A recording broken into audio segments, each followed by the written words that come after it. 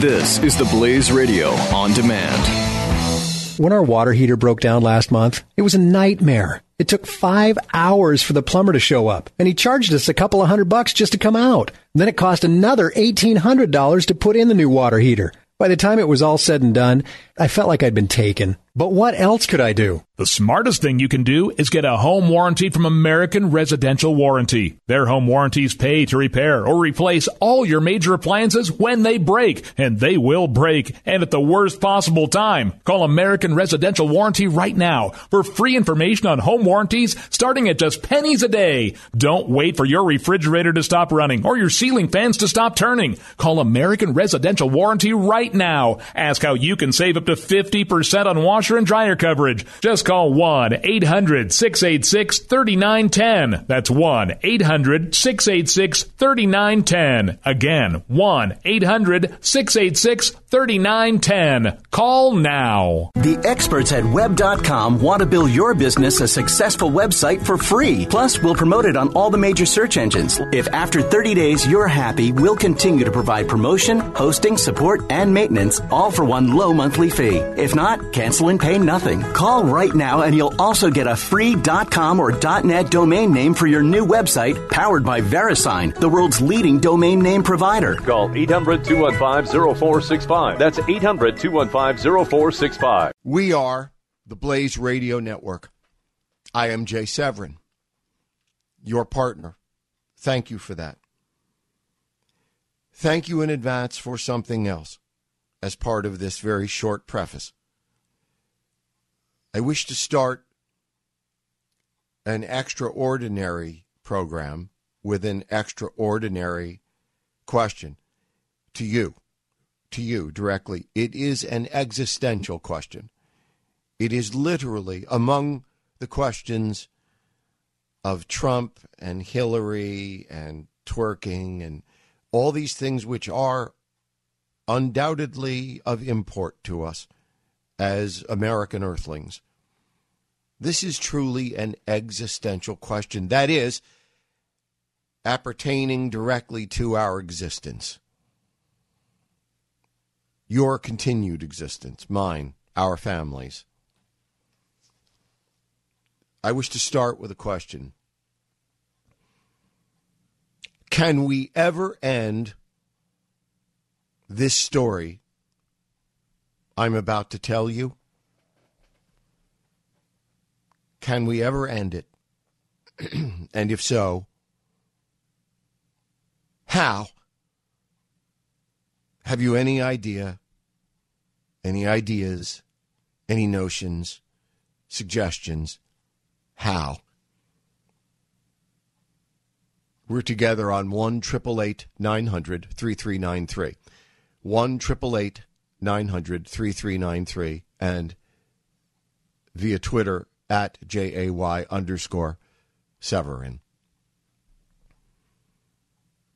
At approximately 2:20, 2:30 a.m. Eastern Time, as many of us slept, although I was lucky or unlucky in my peculiar habit of listening in a pod in my ear to the BBC World Service on radio as I drift in and out of sleep. I somehow heard a keyword or something. I think I was asleep or quasi-asleep. But I heard the first announcement via the BBC. As many of us slept at approximately 2:30 a.m. Eastern Time this morning, an ocean away, an ocean we continue to think inoculates us from this. And we get increasingly frequent reminders that we are incorrect in that assumption. As we slept, but as we once again are murderously reminded, is only one short plane ride and one maniac away.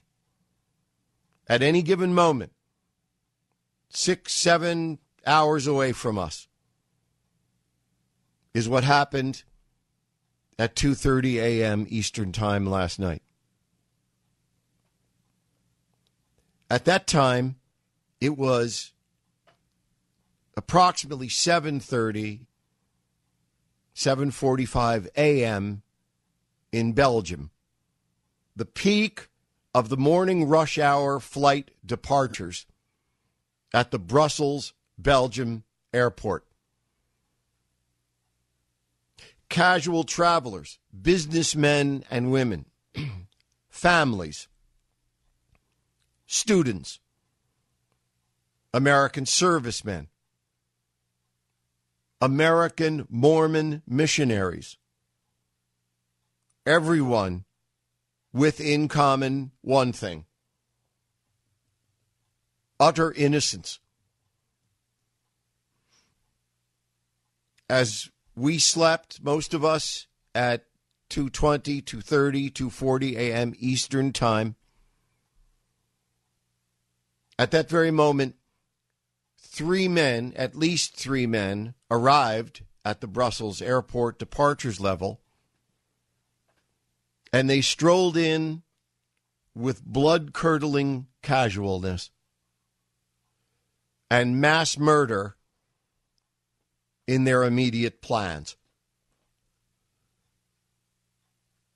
These at least three men strolled with three big baggage carts. Two of the men were wearing a single glove, looked like a golf glove. Both of them, one glove, both of them on their left hands. The third man was wearing no gloves.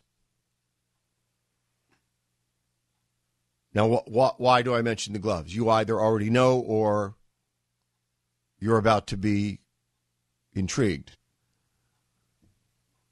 The three strolled with their baggage carts, and we now, by the way, no intrigue is necessary here. The glove was first, as I know, nailed by the extraordinary Catherine Herridge, our friend of the show. Catherine Herridge, a great reporter for Fox News, looked at that picture and said, "You see those gloves? Well, first of all, see the gloves. See Ahmed? See the gloves. See Ahmed wear the gloves. Why does Ahmed wear the glove?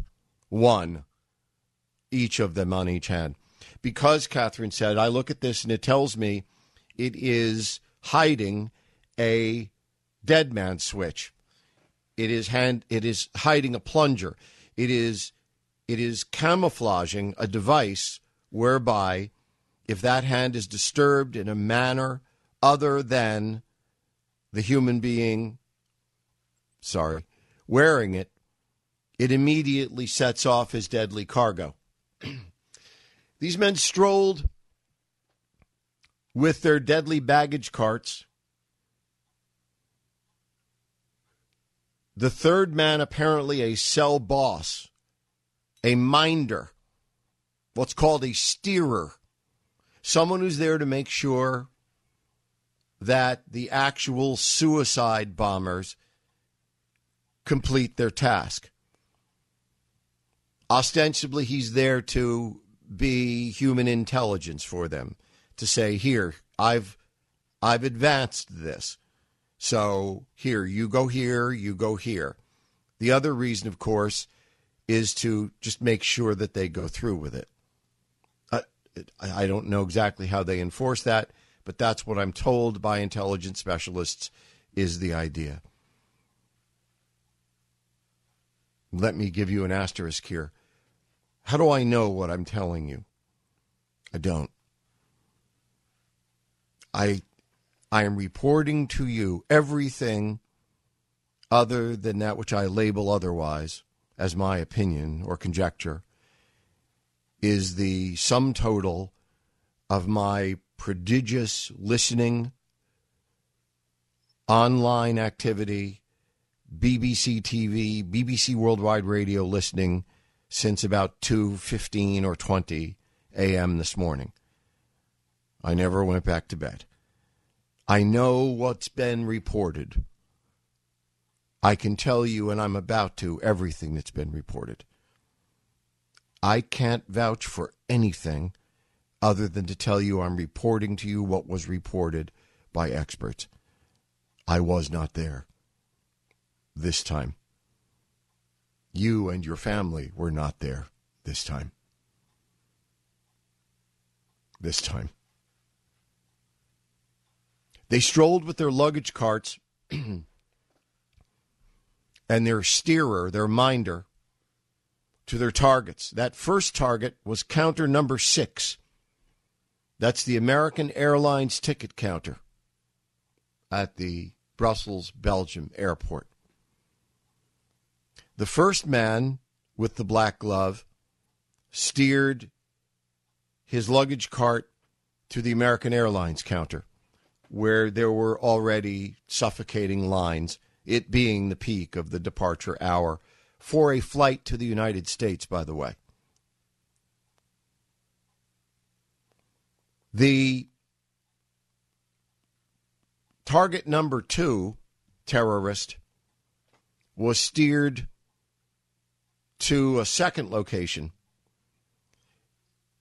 And this is a location that stands between the American Airlines counter and the only nearby exit, the sliding glass doors, if you wanted to quickly or otherwise get out of that immediate vicinity. You know what was in the way? You know what was between the American Airlines counter and the front doors? A Starbucks coffee shop, jammed, it being approximately 7:30 a.m. Brussels time, jammed with customers. When the two suicide bombers split up, one rolled to counter 6, American Airlines, and the other, in traditional Al-Qaeda ISIS style, set up between target 1, target 2, and the only way out of the place. And then in traditional ISIS style, the first mass murderer set off his suitcase bomb and himself, which we now know the bomb included nails and metal parts, proving the cruelest motive. Those of us in the Boston area remember with hideous particularity the use of metal scraps and metal parts and nails and bolts and nuts in a bomb because of what it does, what it is designed to do other than kill to the survivors with regard to the lower extremities. In traditional ISIS style, what happened next is not just a Belgian, not just a European,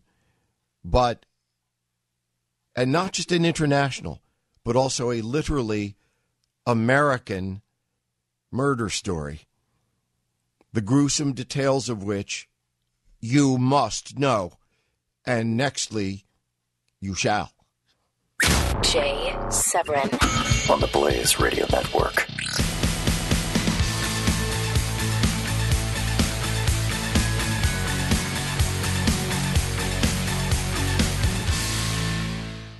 The experts at Web.com want to build your business a successful website for free. Plus, we'll promote it on all the major search engines. If after 30 days you're happy, we'll continue to provide promotion, hosting, support, and maintenance, all for one low monthly fee. If not, cancel and pay nothing. Call right now and you'll also get a free .com or .net domain name for your new website, powered by VeriSign, the world's leading domain name provider. Call 800-215-0465. That's 800-215-0465.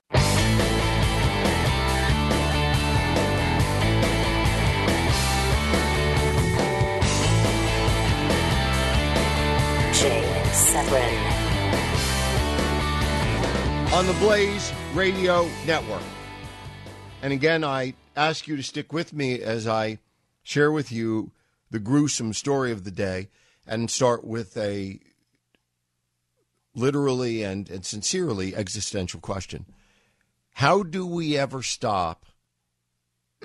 Can we ever stop a repetition of the story I'm about to continue telling you unless people voluntarily stop? I don't know how. I don't know how we stop it. 3 men casually rolled up this morning at the peak of rush hour at the Brussels, Belgium airport. One went to the American Airlines counter with a suitcase bomb full of nails. The other one went to the Starbucks, which was between the American Airlines counter and the only proximate exit. The first guy set off his bomb, immediately killing several and maiming many. Those alive and conscious and able to flee stampeded, running for the front door, exactly as these scumballs, these Islamist radicals had planned, these mass murdering Islamists, exactly as they had planned in what is a classic style, which was actually started in North Africa in the Battle of Algiers many years ago, but we won't go into that. This is a sequential targeting system. This is, you set off a bomb, number one, and you wait for the second one, whether it's a car driving into the scene packed with explosives, or it's a timer, or it's a plunger, or it's radio equipped, whatever. You set off bomb number one. You wait long enough for first responders and crowds and police to arrive and fill the scene, helping survivors. Then you set off the second bomb. This was a form of that. I didn't need experts to tell me this. This I knew. And as soon as people stampeded, who had survived the first explosion, stampeded toward the front door, having to pass the Starbucks, that is when the Islamist fanatic purposefully triggered his suicide vest, instantly killing several and maiming and critically wounding perhaps 100 or more. A second unused suicide vest would soon be found by investigators a couple 100 feet away, discarded, as would throughout this day. Europe is 5 hours ahead of us. It's 8:30 p.m. according to our Eastern time right now. A couple 100 feet away, the authorities would find an unused suicide vest. And they would also find, and by controlled detonation, explode other bombs, like suitcase bombs, one on a big college campus in the middle of Brussels, another in a business location. And those are the only ones those are the ones we were told about. There are rumors of several, the significance of which is fairly obvious, and that is they built a fair number of devices. They had time, space, money, expertise, the network. They had what they needed to build several devices, some of them crude, some of them tremendously sophisticated. People lay dying and dead on the floor of the Brussels, Belgium airline terminal. School children, 12-year-olds, on a school trip. An American serviceman and his family. 8 American Mormon missionaries based in Utah. Just as that smoke was clearing, a little less than they say 40 minutes later. It was still the peak of the subway, or metro as it's known in Brussels, the subway commuting hour in downtown Brussels. And on a subway line that runs and underneath and stops directly underneath the very small, if you've ever seen it, it's surprisingly compact and small in area. If you were to consider Washington, D.C., which itself, when you think about it, the important bits are pretty close together, like the Supreme Court building, the congressional office buildings, the senatorial office buildings, the Capitol building, even the White House. White House being the farthest away, but, they're all fairly compact. Well, this metro runs and stops directly underneath our equivalent of the White House and all of those buildings.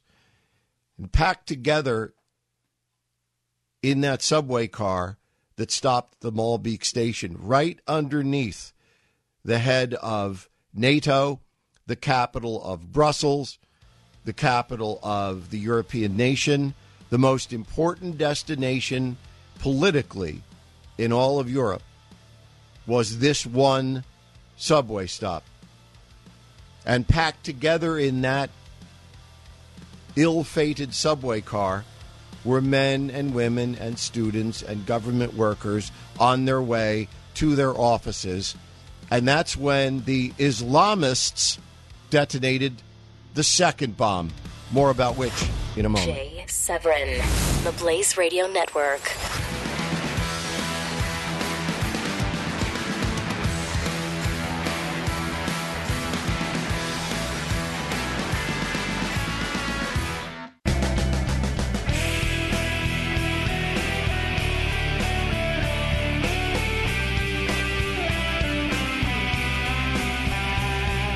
This is Jay Severin on the Blaze Radio Network. I am Jay Severin on the Blaze Radio Network. You are my partners, my friends, my dear radio family, and today we must all grieve for all of us. As it turns out, yesterday was the happy show of the week. I know we have politics to catch up on, and we will. I don't know if we will today, but we will. You know that. You'll still hear it first and right here on the Blaze Radio Network. Today, a message was sent, and it's important, I think, despite our begrudging reception, that we do receive it. This was a message sent to the international community, to all the devils of the world, of whom we are chief devil. At the peak of rush hour at the Brussels, Belgium airport, Islamist terrorists killed many and maimed many more, including Americans, including children, babies. Then police miraculously discovered other explosive devices and detonated them harmlessly throughout the day, throughout Brussels, at the airport and other places. But at approximately 7:30 a.m. Brussels time, their time this morning, about 2:30 our time, Eastern, first bomb went off at the airport about 80 miles away, just downtown in Brussels, the single most important subway stop in terms of being underneath and next to the headquarters of NATO, the headquarters of the European nation, the capital of the nation of Belgium, of every important lobbyist, every important government official, everybody. That subway car, at the peak of the subway car rush hour, was bombed. About 45 minutes later, killing many, twice as many in one subway car as had been killed at the airport, and maiming another 150 or so, many of them very critically. The Islamic mass murderer score for their work this morning According to BBC World Service, as we went to air, you and I went to air together today, 37 minutes ago, and which I've been monitoring web, TV, and radio, as well as, of course, the Blaze and Fox and CNN and everything I could get my hands on since 2:30 this morning. Shop opened a little early this morning, and it hasn't shut down. What's the score? According to BBC, 34 dead. And please forgive me for my morbidity, but the nature of the injuries and the history of such injuries prove to us that 34 dead will not stand. But right now, 34 dead, and are you ready for this? The number of seriously wounded, in many, many cases, maimed to the point of intensive care. The number of wounded, 230 plus. 34 confirmed dead, 230 plus confirmed wounded. And so ISIS strikes again. That is to say, radical Islamists did what these sick bastards do. They love death more than we love life. And so they murder the innocent. Did I mention there was a group of 12-year-old school children on a school trip?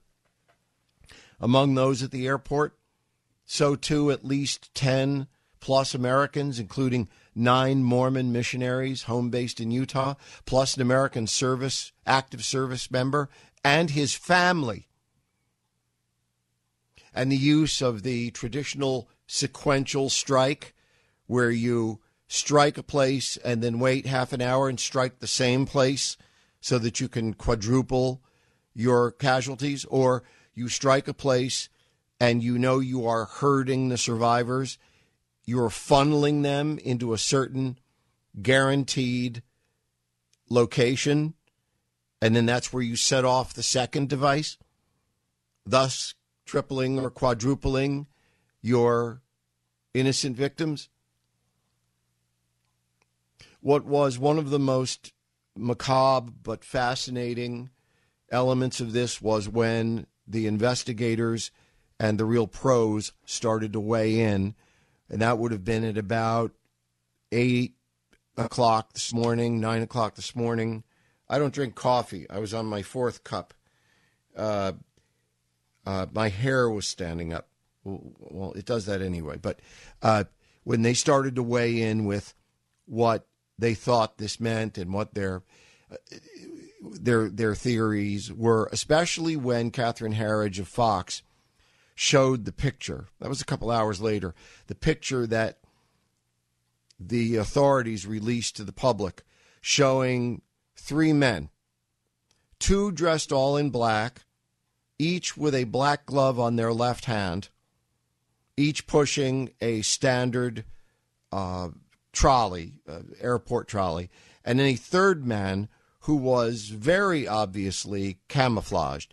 He had on a hat pulled deep over his head. He had on glasses and what appeared to be a nose so fake that it was either the cheapest putty that you could possibly buy, or like it was plastering putty, or it was like one of those fake noses that you buy in a joke shop. I'm not kidding. Or it was one of those things you see like ancient men using that attaches to their glasses so they don't sunburn their nose. I mean, the color of this guy's and size of this guy's nose, but just the color based on the rest of his complexion was so obvious. It looked like a clown show. I think there was probably a wig too involved. In any case, it does curdle your blood when you look at this picture of these guys strolling along, knowing that seconds after this picture was taken. No. What will chill your blood is that the instant this photograph was taken, two of these three men knew they were taking their last steps on earth, and they were doing so in order to murder as many innocent people as possible. What makes this chilling, and why I think still photographs can be far more chilling than video, is this captures the final moments of somebody's life, and somehow it's all the more grotesque that it's the bad guys. Here they are, and they appear to be having casual conversation on their way to blow up children.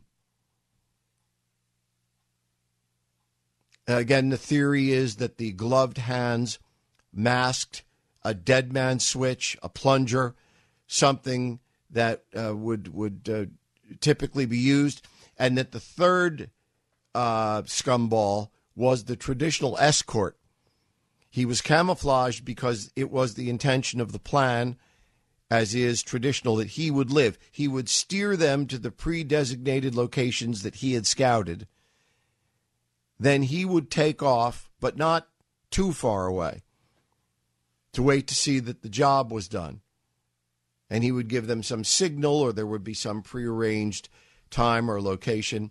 He is the one presumed to be at large, plus maybe other people. As we went to air, you and I today, there are stories of helicopters over neighborhoods in Brussels looking at particular places for particular people.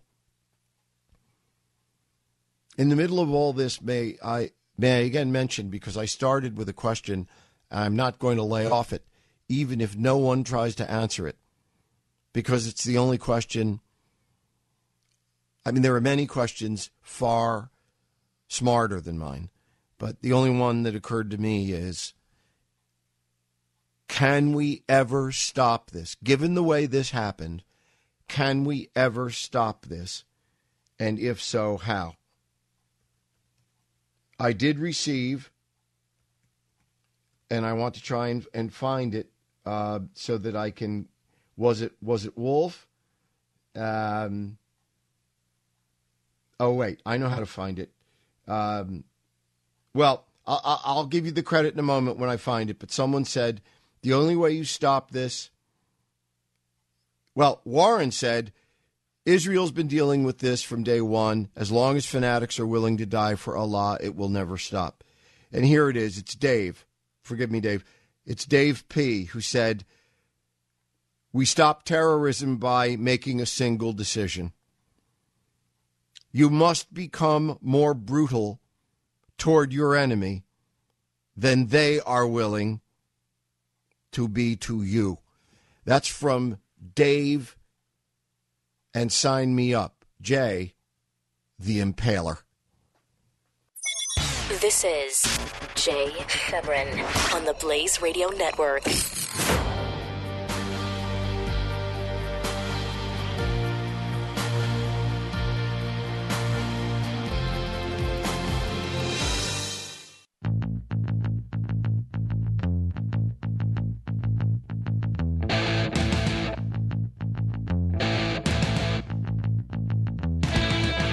This is the Jay Severin Show on the Blaze Radio Network. Welcome back on. Look, it's a very upsetting day, and I can't try to hide that. Islamist fanatics, sorry for the redundancy, here on the Blaze Radio Network, 1-888-900-3393, with the standing question, can this ever be stopped?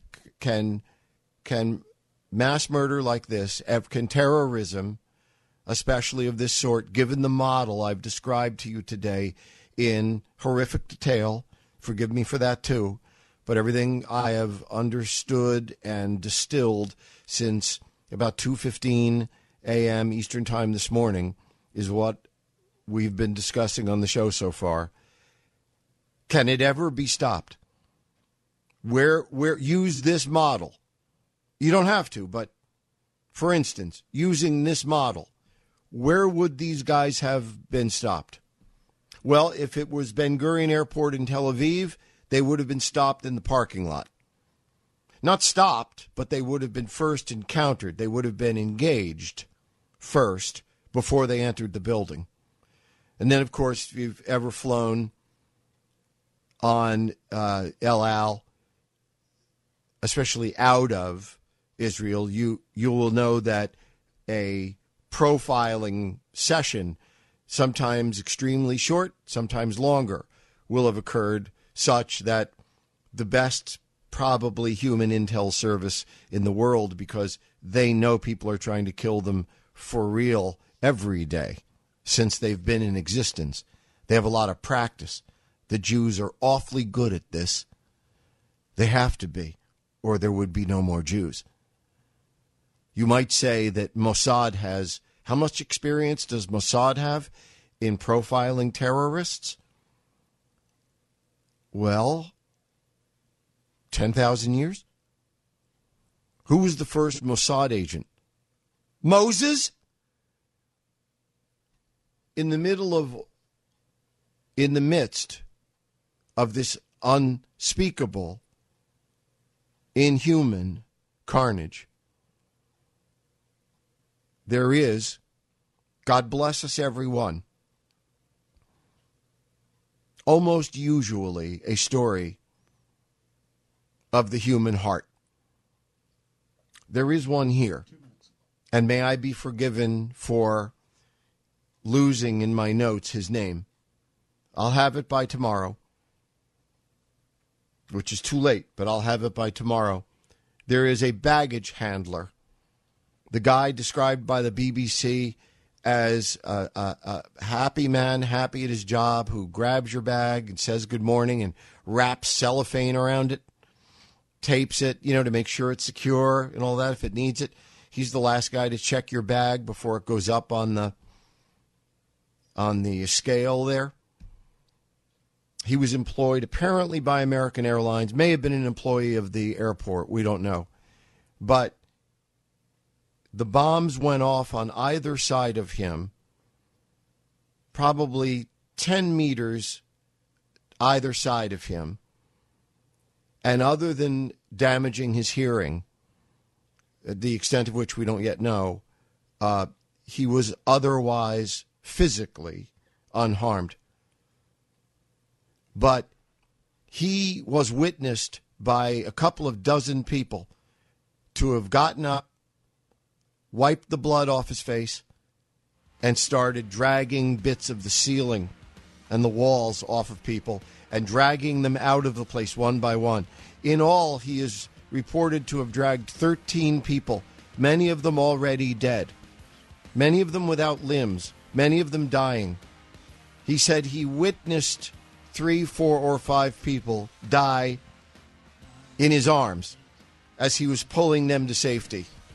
In the midst of this carnage was human love. The Jay Severin Show, only on the Blaze Radio Network.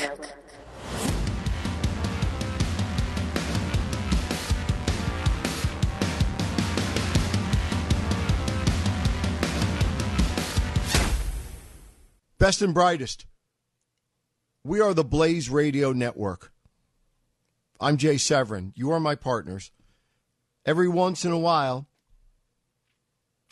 something more important than or a different dimension of the Civics Circus Maximus requires our attention, I believe. I hope I'm right. I can only hope you agree. Today is one of those days.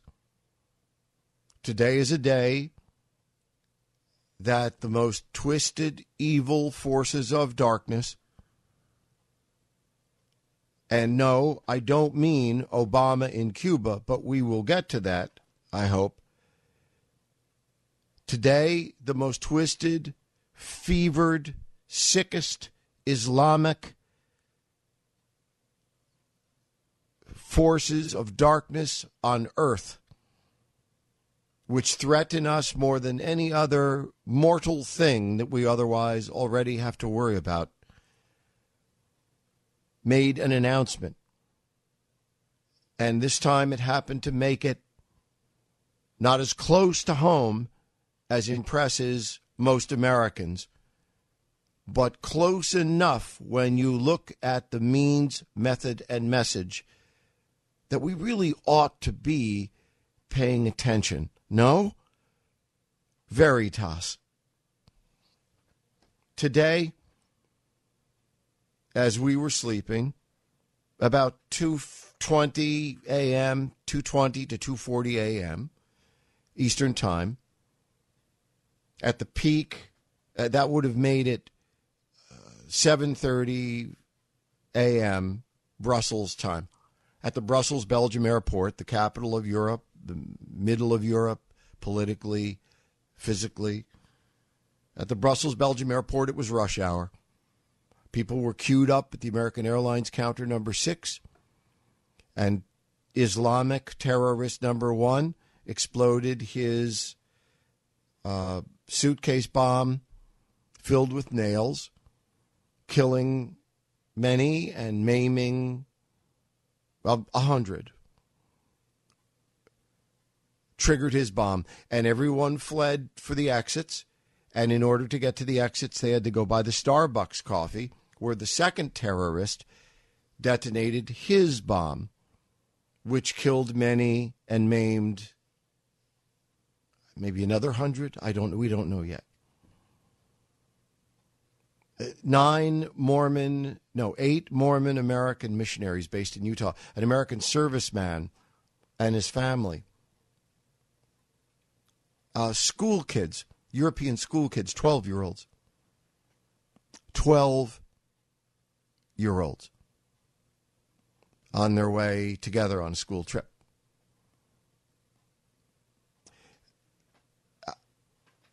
The evil is incomprehensible.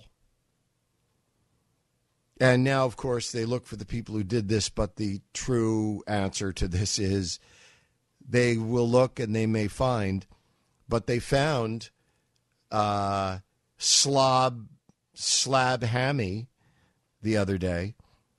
And what did that do? I think all of us felt the other day that a lot of us were feeling faux relieved.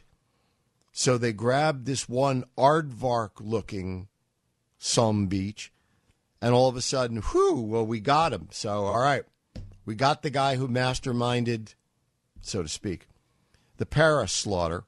So that's a load off our minds.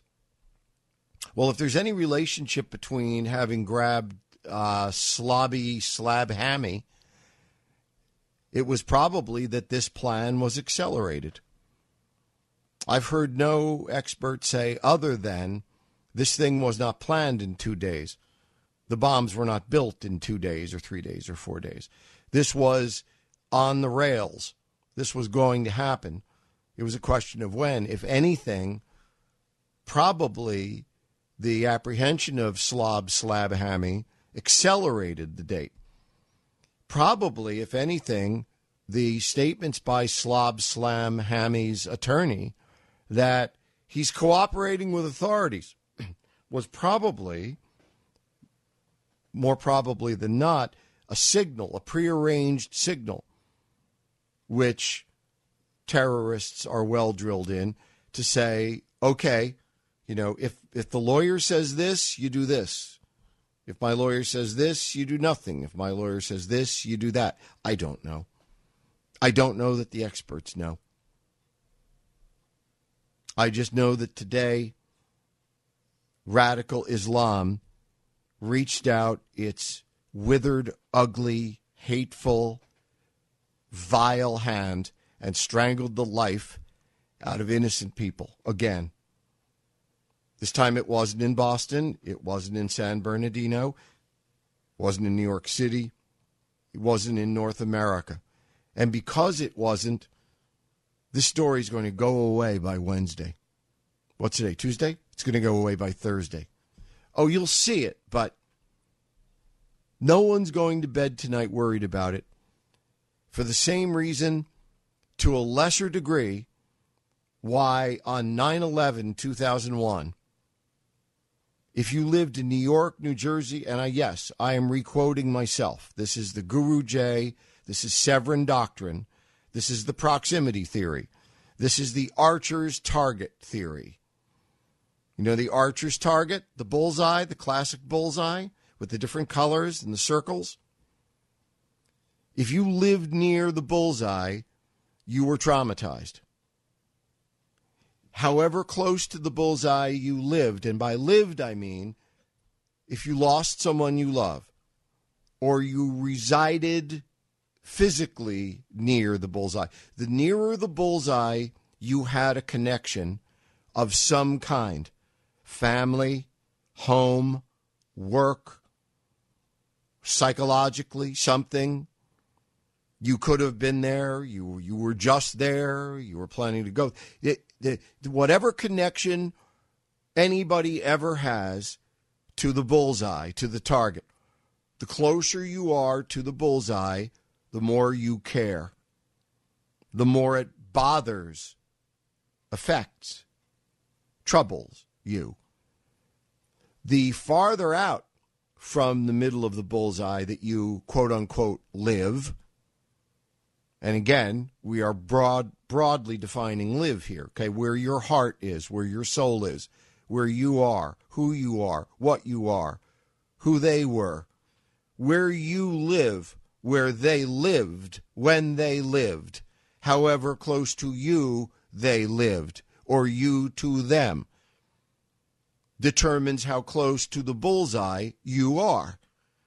If you are close to the bullseye, you are traumatized.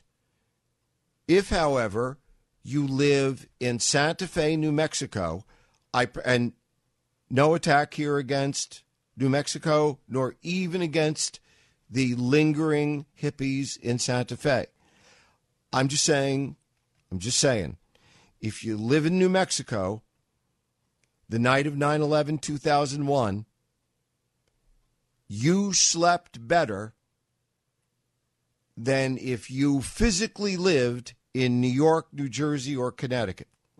And if you lived in downtown New York, you slept far less easily than people who lived in New Jersey and Connecticut.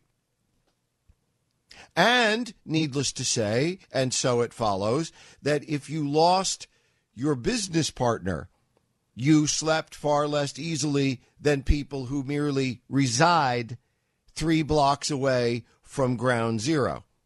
And it goes without saying that if you lost your father or mother or brother or son or sister or daughter or lover or son, then you slept never again the way you'll sleep prior to 9/11, even if you lost your business partner, because all of those gradations moves one closer to the center of the bullseye. Closer to the center of the bullseye, the more you are at once and permanently affected.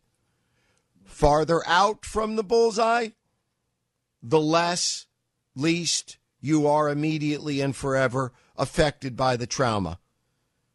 Okay? Google map that and draw it out now big time to the satellite shot. Today, the people who live to take the lives of the people you love most, it's really what they live for. The people who live for death, the people who live to snuff out the lives of those you love most, fired their arrow and it landed on the target, but the target was that outer yellow or blue circle. It was awful because it hit the target and it killed a lot of people, but it didn't hit Santa Fe, and it didn't hit anywhere you're calling from today, and it didn't hit Cape Ann, Massachusetts, and it didn't hit anywhere where you live. It hit where other people for whom we earnestly profess sympathy, empathy, and we do. But it's just a fact of life, is it not? This story will not be the lead story another 36 hours. I'll be surprised if it's the lead story another 14 hours, because wherever you, quote unquote, live, it didn't hit near your nor my bullseye. The Jay Severin Show, only on the Blaze Radio Network.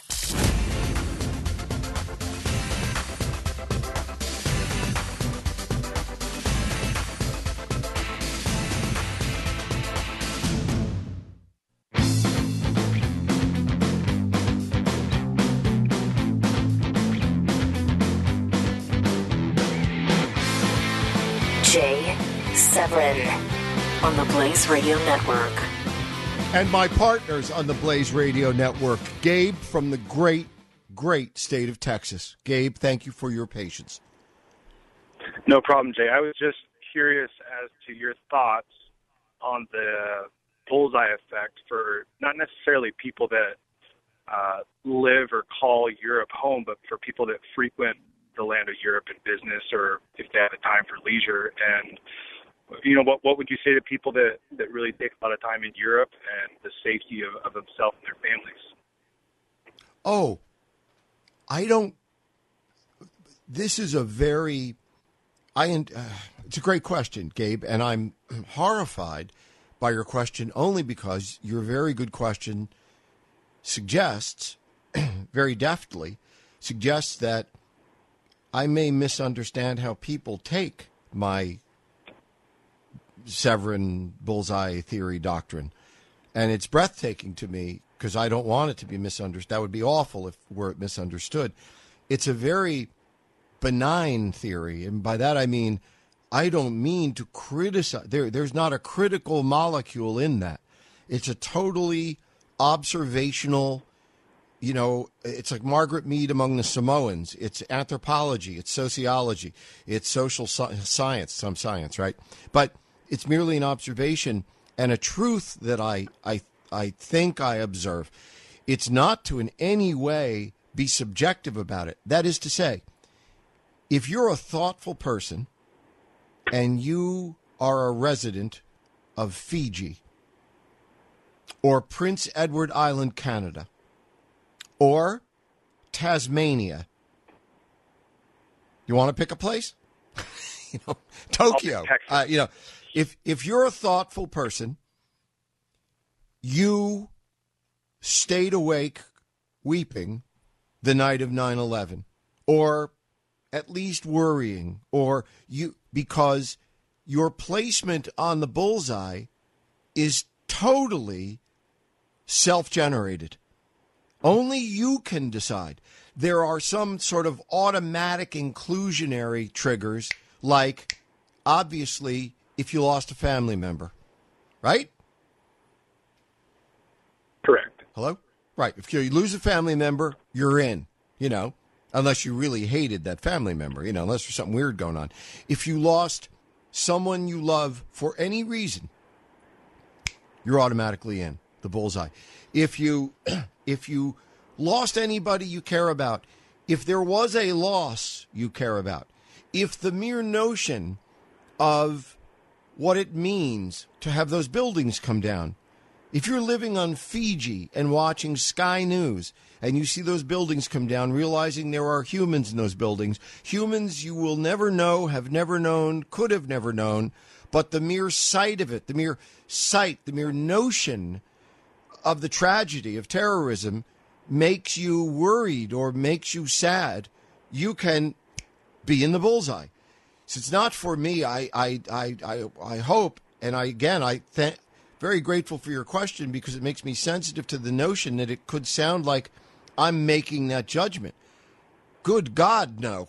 I mean, the very point of it is no one can make that judgment. The thing that makes it a worthwhile observation from my selfish perspective as the author, is that it's exactly that. The range of people who are in or out of the bullseye self-place. It's not up to me. I mean, other than I think there are certain auto triggers, like, you lose your spouse, you lose your sister, you lose your best friend, you lose your business partner, you lose a friend, you lose a child, all that, all those automatics. But other than that, I'm not saying you must have lived in New York, New Jersey, Connecticut, or at the Pentagon, or in that field in Pennsylvania, or had someone on the plane that you knew. Everybody qualifies. And nobody can fake it, Gabe. I'm just saying, whoever was troubled by 9/11 was troubled by it. But if we looked at a splash pattern, if we looked at a matrix, a template, an overhead of who did care the most, who slept the most poorly the next night, and for how many nights after that, there would be a blast pattern that emanates geographically or relationship-wise from the bullseye outward. Agreed? Yeah, I'd agree. If I could take it a step further or in a different direction. Go. Yeah, I've yacked a lot. If Jay Severin is heading the State Department, would you make any recommendation for, say, Americans traveling to these major cities that the Islamic State has said ahead of time, several months ago, that they would take Paris, that they would take Rome, that they would take America? Would you offer any warnings or recommendations as to their travel at these locations at this point? Well, Gabe, we do, don't we? I mean, I don't mean to be evasive of your question, and I don't regard it as academic or moot, but technically, I mean, in court, if I wanted to be evasive, I could say, hey, I don't, why ask me? We do it. So it's a moot question. Our government does do that. We issue formal warnings about travel, and we do it to cover our ass, and we do it in a fairly cheap way. If you looked up the State Department website right now, you'll find something that says the State Department of the United States suggests that those considering travel to any of the following locations, and it goes from like Afghanistan to zoo. It would say, it recommends you exert extreme caution and vigilance because, we know that there is danger there to Americans particularly. We go through all the motions of saying that, and I'm not saying I'm against it, but clearly we don't have a plan. I mean, be careful if it breaks my heart. I've got a little girl, and one of the things I always dreamed about doing, and I don't know that I would have been able to do it anyway, but in a few years, I would dream to be able to give her a new backpack and a Eurail pass and some money and say, honey, here's your graduation for doing the right thing, for being one of the good kids. Go to Europe. Bum around Europe. See London, see Paris, see Rome, see Prague, see Moscow if you can. See, I would not only whether or not I could do that, which I probably can't, but as I got to do, but I wouldn't allow her. I wouldn't allow her with less a security team than the President of the United States to make that tour, because you can't anymore. That London, that Paris, as I say, look for it only in history books, for it is gone with the wind. Jay Severin. Excelsior. The Blaze Radio Network.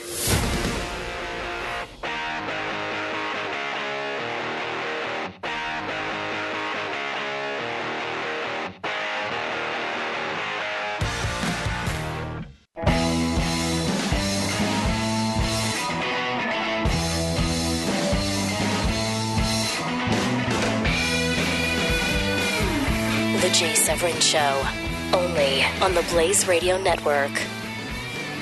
Only on the Blaze Radio Network on a day that's, not a happy day, and I can't hide from that.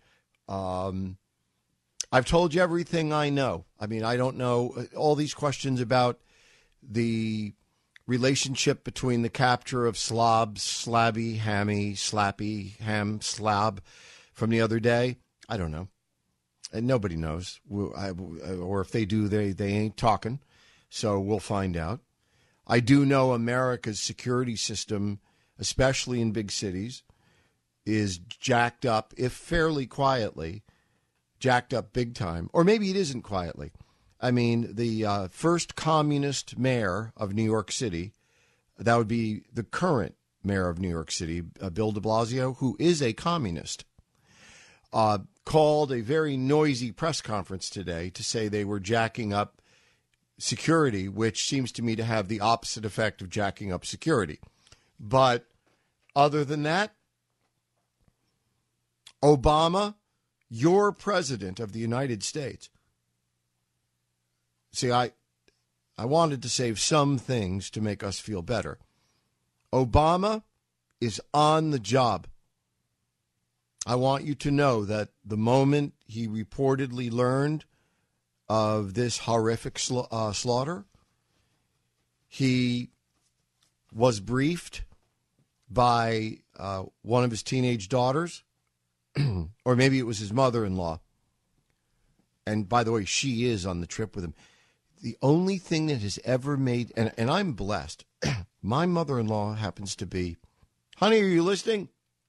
No, I don't care if she's listening. My mother-in-law happens to be a saint. And I realize how few people can say that with a straight face. I'm blessed. She's wonderful. Wonderful. It's always been wonderful to me. Anyway, I realize though that's not usually the case, or not generally the case. But Obama's mother-in-law, now you must remember, this is Michelle's mother. Isn't it bad enough that wherever you go, Michelle is there? Can you imagine everywhere you go, Michelle is there and insists on bringing her mother?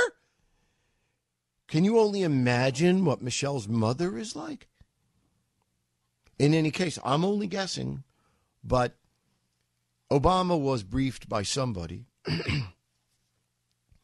and then went to a baseball game, which is where he is right now. He went to a baseball game. I believe that's the last thing he's doing in Habana. And I wonder, would it have been worth it to another president? Would even Hillary Clinton, I'm not going soft on you, she is still a first-class emetic as far as I'm concerned. She is a movement of the bowel variety. I'm not going soft on you with Hillary, but were Hillary president, might even she have flown home as a gesture of solidarity? You know, the symbolic value of returning home to sort of man the fort, tell Americans, I know this stuff is spooky and I know you don't like it and we all feel uneasy and sad about it and worried, frankly, selfishly worried. And I want you to know that we're everyone's at the switches, everyone's in their office. I'm not pretending we can stop it or control it immediately, but we're all manning the switches. We're all here. Isn't that what a president of the United States and a commander-in-chief does? And I know that it's many times symbolic, but is not the symbolic value in doing that often really, really worth it? I mean, because we can't be fixed right away, but we might be, we might feel better. We might be propped up a little. And sometimes if that's all the presidency can do for us, isn't that a good thing?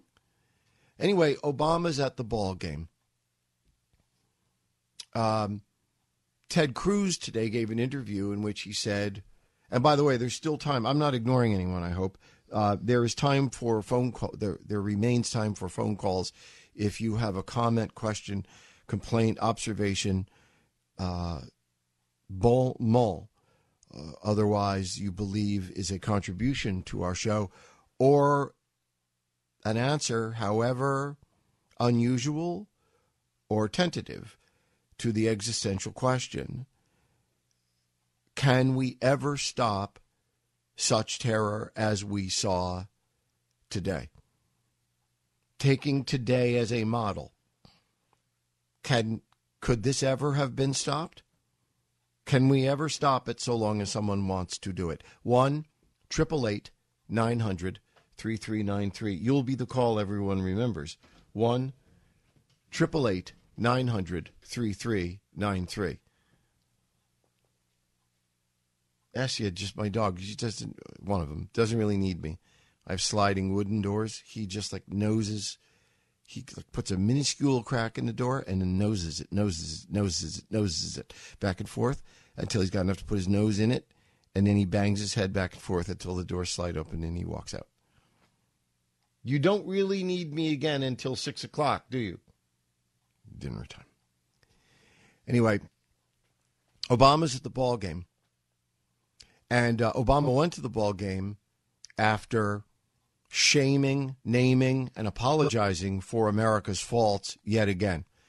Perhaps you'll hear the sound bites. You won't hear them on CNN. You might hear them on Fox. Glenn will play them for you. The Glenn and the lads will play them for you. Buck might play them for you. You know, Dana. You'll hear them, but you won't hear them on, say, CNN or CBS, NBC, ABC. Obama stood up there today before all of the VIPs, both of the VIPs in Cuba, in that infested swamp. If the world has an armpit, one of them is Cuba. Okay? You know how you like, I can't believe all these people, wow, we can visit Cuba. Visit Cuba?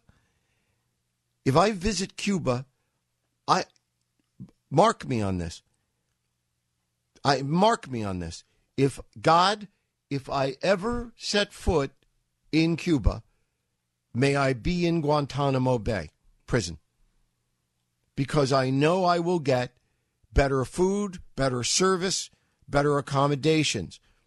I know I will not have dysentery. I know I will not eat crap.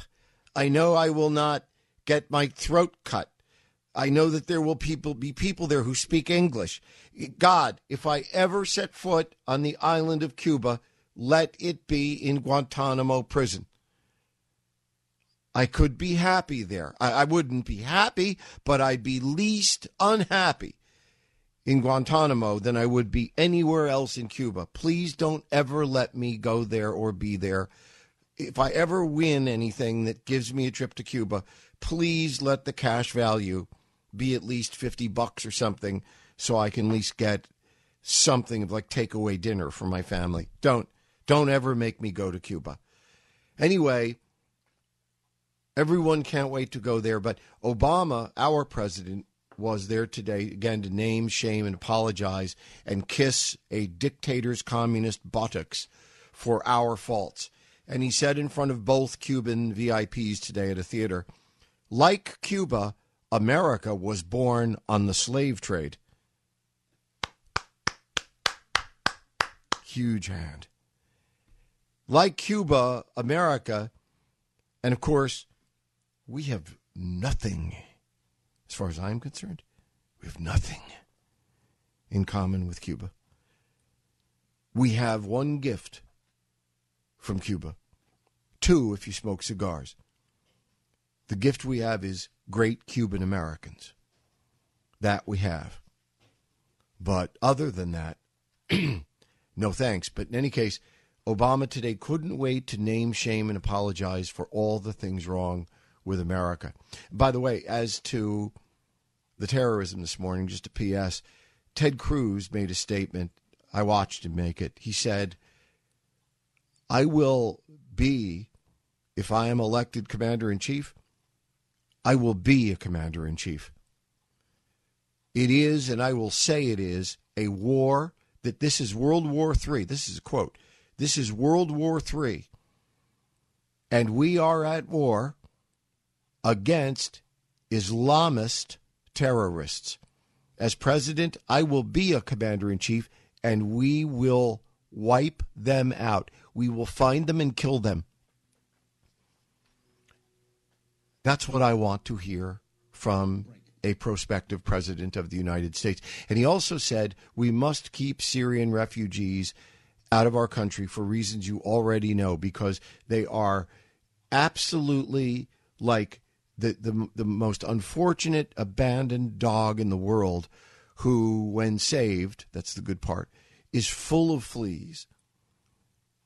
That's how full of fleas being terrorists, the Syrian refugees are. We know in advance that they are infested to the gills with ISIS mass murderers. And they cannot be vetted. And one of the most sadly hilarious matters of politics in our time, this moment in which we live, is that you have a president of the United States saying, don't worry, we won't let them in unless they're vetted. And everyone in the world with an IQ larger than their waist size, wait a second, I better pick another article of clothing. It would have been different 20 years ago. Anybody with an IQ, in double digits knows that that is an impossibility. There's nothing to check. You know the San Bernardino killers? She listed a completely fabricated address in Pakistan. Yet Obama claims they were vetted. Gee, despite our vetting, they still got in. So she put down 123 Roman Catholic Street in Abbottabad, Pakistan. As it turns out, there is no 123 Roman Catholic Street, but no one checked. Now, we're luckier there than we are in the other cases because you could try. You could, if you tried, find out there's no such thing as 123 Roman Catholic Street. But they didn't even try. And for all of these other people, you can't comb the database. There is no base. There are no data. It's like Turtle Bay. It's like my hero Kurt Vonnegut said about Turtle Bay. It's a section of Manhattan. There are no turtles. There is no bay. Jay Severin, the Blaze Radio Network.